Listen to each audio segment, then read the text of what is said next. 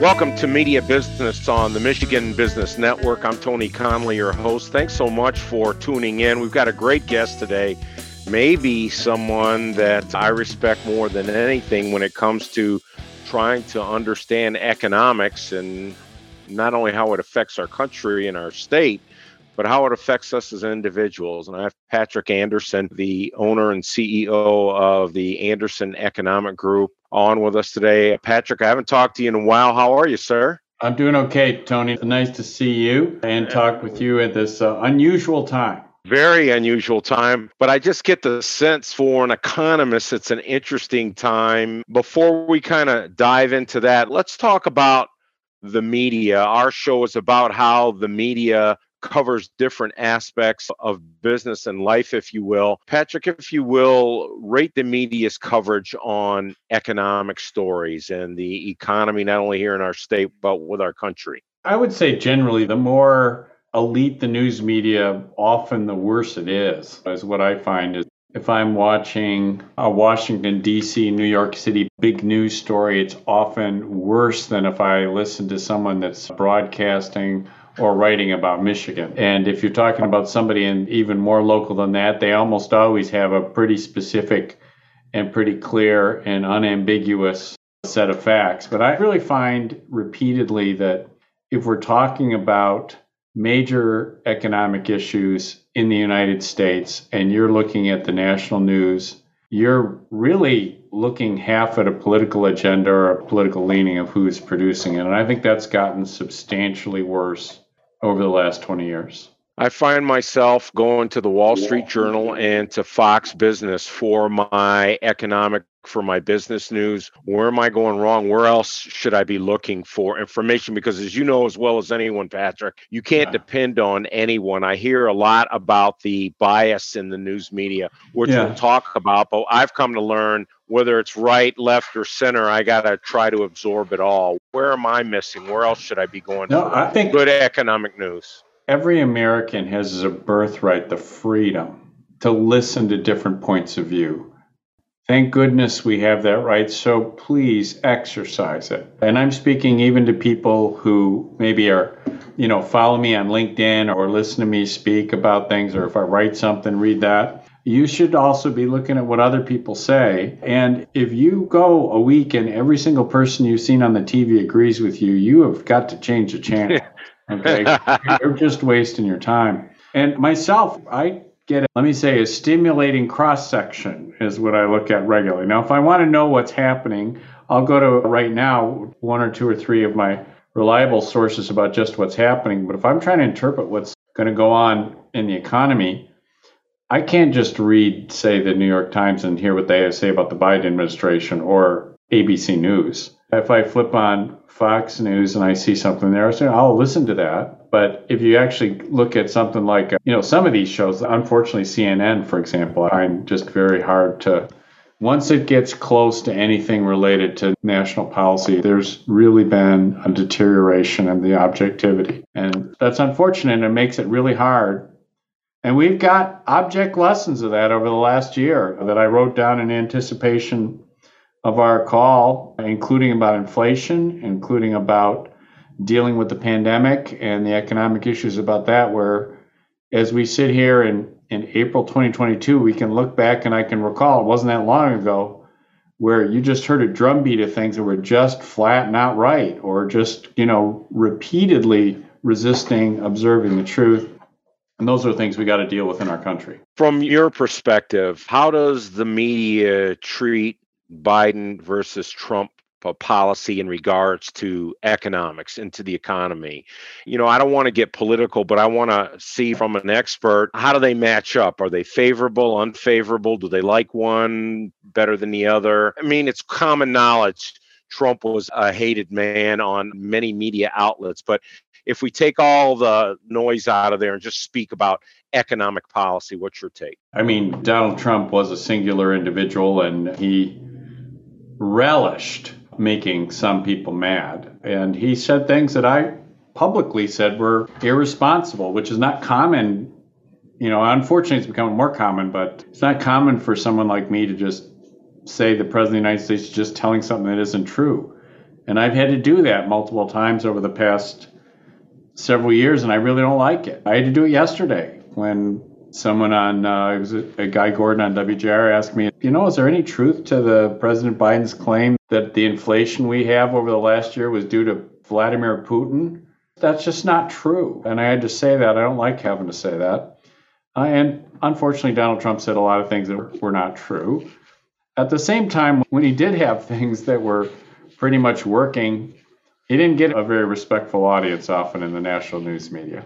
Let's talk about Joe Biden. You just mentioned you just had to say some unpleasant things in regards to the truth. His economic policies, all of his policies from day one, have they helped or hurt the U.S. economy? What I can say clearly based on my own knowledge and expertise is, as you said, Tony, about economic policy and about business, clearly the effort to the huge additional spending programs, not all of which were passed, is not something that made sense. And you couldn't even get the U.S. Congress, which is now controlled by the Democratic Party, to agree. When you have a Democratic Congress that can't agree on a Democratic president's spending plans, there's a pretty good chance that those were a little overwrought and something that didn't make sense.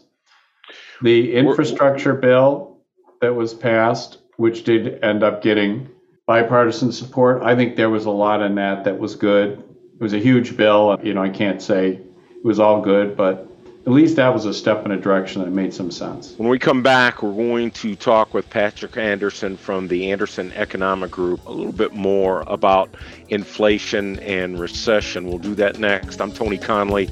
This is Media Business on the Michigan Business Network.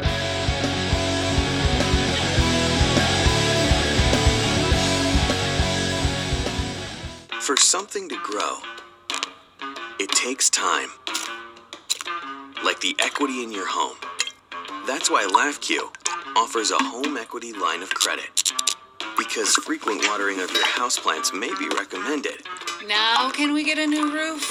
Not so much the rest of the house. Want the best rates for a home equity line of credit? Ask for LaughQ. Stop in today or go to laughq.com/home equity.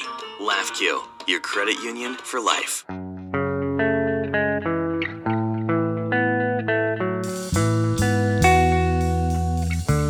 I'm Tony Conley. Welcome back to Media Business on the Michigan Business Network. We have Patrick Anderson with us, the noted economist from the Anderson Economic Group. Patrick, I guess the first thing I want to ask you in regards to inflation is, tell me what causes it. I know that sounds like a basic question, but I think a lot of us aren't sure of it. It is a basic question. It's a basic question where the answer has been known for centuries and where national political leaders have tried to hide from people. It actually goes all the way back to Roman times. All right, if you reach in your pocket and you got some coins there, and some of them have those ridges on the edges, like nickels don't have them, but quarters do. Why are they there? To stop inflation in the old times, because you actually had Roman leaders that would take the silver coins and shave the outside of them and send them back. And then they'd melt the coins down. So that's why we have ribs on the edge of our coins, because of some centuries and centuries ago forms of inflation. Inflation in general is a phenomenon that's caused by governments that create too much money that chases the same number of goods, so-called more money chasing the same number of goods. In the modern economies, such as the United States, you have a monetary policy that's controlled by a central bank. That is, in the United States, fortunately, it is largely independent of the political structure, but not entirely. And if you look back at what's happened in the United States, the last several years, we had enormous growth in the money supply, and we had enormous federal spending, government spending, way out of any connection to our economy. And especially after the original pandemic recession was over, completely outside the bounds of any immediate need for businesses or employees. And when you literally send not just billions, but trillions of dollars out into the economy, and you have the same number of people working or less, you get inflation. That's how it always has happened. And that's why myself and a handful of other economists have now been saying we're going to have inflation for a solid year. It was not a surprise. Not only was the handwriting on the wall, it was spray painted and underlined. We're going to have inflation. And that's how it was caused this time, and that's how it's caused other times in history. What needs to be done to ease inflation? Well, let's start with the things that are obvious. If you're the President of the United States or the Speaker of the House, you can't say, I'm going to spend $1 trillion and it will cost nothing. So let's just go over that again. If you're the leader of... No, that's not what I heard, Patrick. It's not going to cost us anything. Right, it's $1 trillion bucks. Here you go. There you go. Come on down, right? I mean, literally, it was said more than once. The President of the United States says, we're going to spend this multi-trillion dollar, and it will, quote, cost nothing. And then the Speaker of the House, Nancy Pelosi, got up and said, you heard the President, it'll cost nothing. Well, I wanted to say, listen, if it costs nothing, why stop at $1 trillion? Let's go to $3 trillion. Heck, I want to sell my business for $1 billion, and then I've got some artwork here that's probably worth another several $1 million. If it costs nothing, why not? Right? When you hear national governments say, I'm going to spend a huge amount of money and it costs nothing, this is an obvious signal to everyone that we're going to have inflation, because the way you spend money and hide from people the cost has been inflation for centuries. And unfortunately, that's part of what's happening here. We spend enormous amounts of money for which there was no tax revenue to support, there was no production to support. And now it's being taken, we're paying for it through this hidden tax on everything else that's called inflation. So we need to spend less. What else can we do to ease inflation? Well, the Federal Reserve Board, another thing that they did that I didn't like was for much of 2021, they were saying, actually, I think it started earlier in that, they started using the term transitory, right? You've heard transitory. If you just look it up, it's probably 1,000 times in the news, starting in late 2020, then all through 2021. And they finally abandoned it at the end of last year when they kept saying, we can't keep saying with a straight face that prices going up again isn't inflation. They kept saying it's a transitory thing. I mean, when you invent a euphemism to say it's not cold outside, or that building's not on fire, or those prices aren't going up, and people get cold or watch a house burn down or see prices go up, you lose credibility. And that's what happened with the Fed and with the Biden administration on inflation all last year. As prices went up and went up and went up, our federal government kept saying it's transitory. And even there were some things where it was attributed to be some kind of loosely based conspiracy of free market and right-wing economists. I mean, there was actually some discussion of it must be people out in the hinterlands making this up. No, it's not. And I just want everybody to know, if you saw prices go up, you are not part of a conspiracy. You're just a consumer observing prices going up. So number one thing Fed can do, fess up to inflation. When we come back, we're going to talk about recession. Boy, I'm just full of great news here, but we're going to talk more about the recession with Patrick Anderson from the Anderson Economic Group. I'm Tony Conley. This is Media Business on the Michigan Business Network.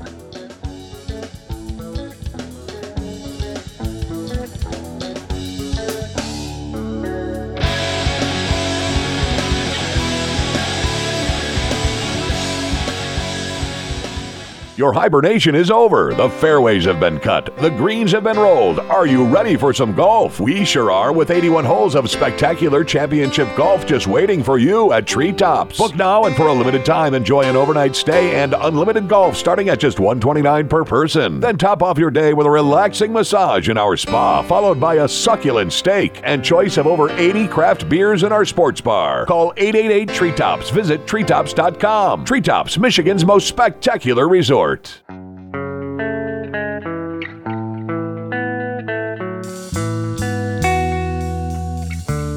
Welcome back to Media Business on the Michigan Business Network. I'm your host, Tony Conley. We're talking with Patrick Anderson from the Anderson Economic Group. Patrick, let's get right to it. Is the United States in a recession? I don't think it's in a recession. I think that the recent discussion between you and me, Tony, here has been direct, pointed, blunt, and a little depressing over where we are, the federal government in the United States of America. But on this, I have some positive news. So let's finish up on a good note.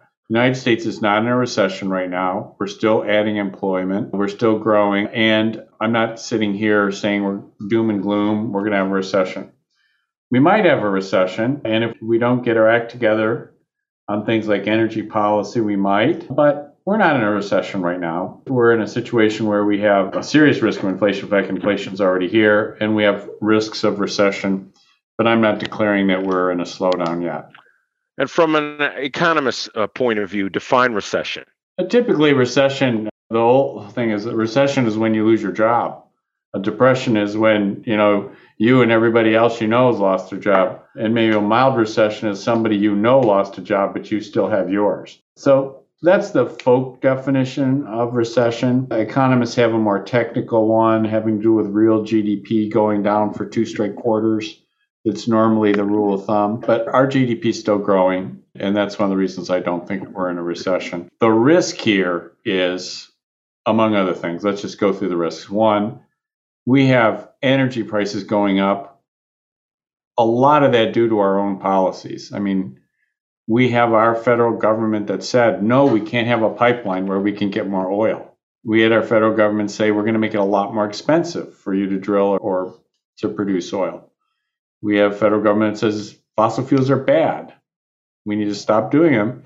What do you think happens when you do that? You get less oil, you get less product, and then when you need it, prices go up. Vladimir Putin's actions in Russia are terrible. They have an incredible human cost with the war in Ukraine, far outstripping the pain that American motorists feel when they look at the gas pump. In the last month, you could say some portion of the increase in gas prices is related to the war in Ukraine, but the majority of the increases have nothing to do with Vladimir Putin and everything to do with the United States of America.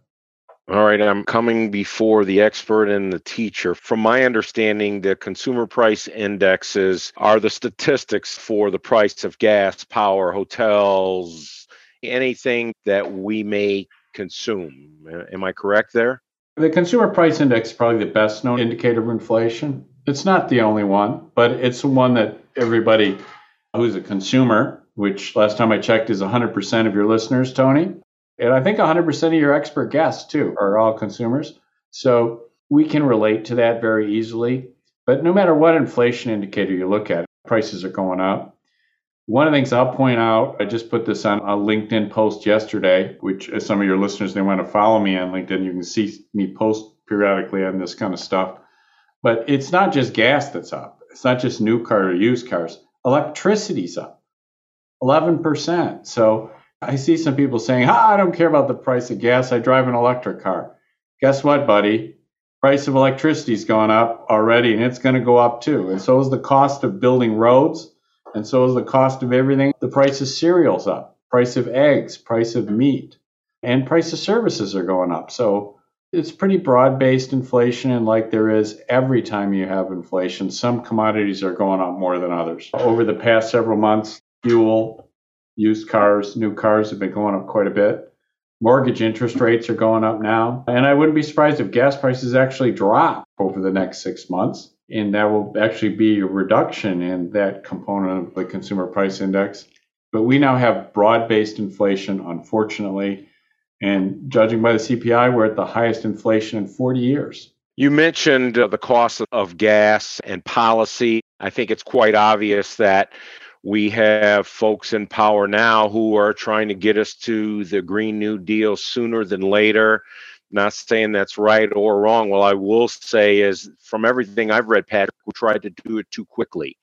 And not only was the economy not ready for it, but the planet really wasn't ready for it. What do you think? Well, I may be one of the few people that actually read the Green New Deal resolution. There actually was a resolution in Congress called the Green New Deal. And I would say it was more than the planet wasn't ready for it. I mean, the science of logic wasn't ready for it. I mean, it was almost, I'm chuckling because you couldn't read it without chuckling.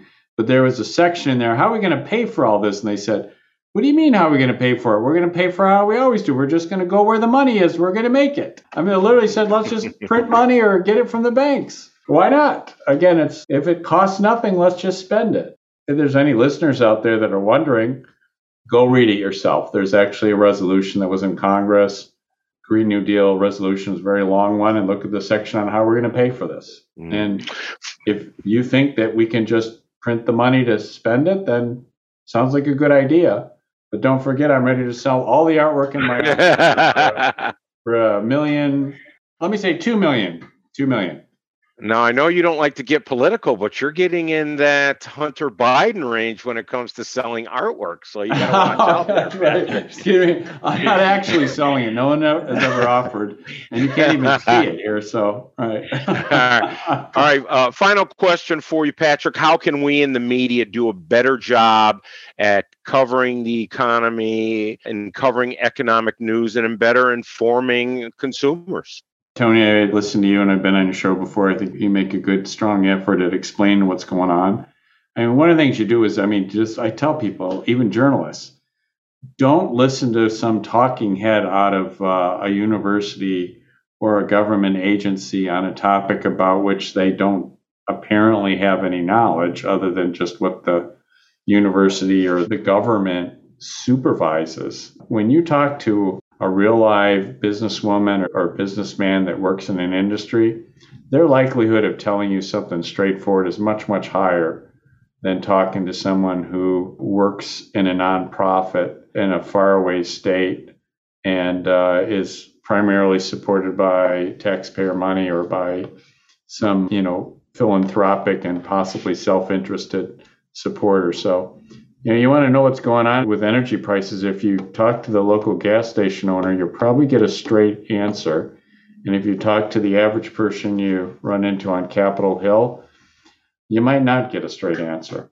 So that's part of what I suggest to journalists.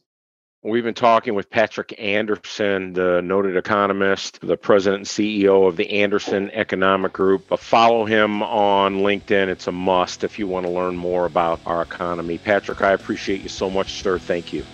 Tony, great to join you today. All right, talk with you soon. This has been Media Business. I'm Tony Conley on the Michigan Business Network.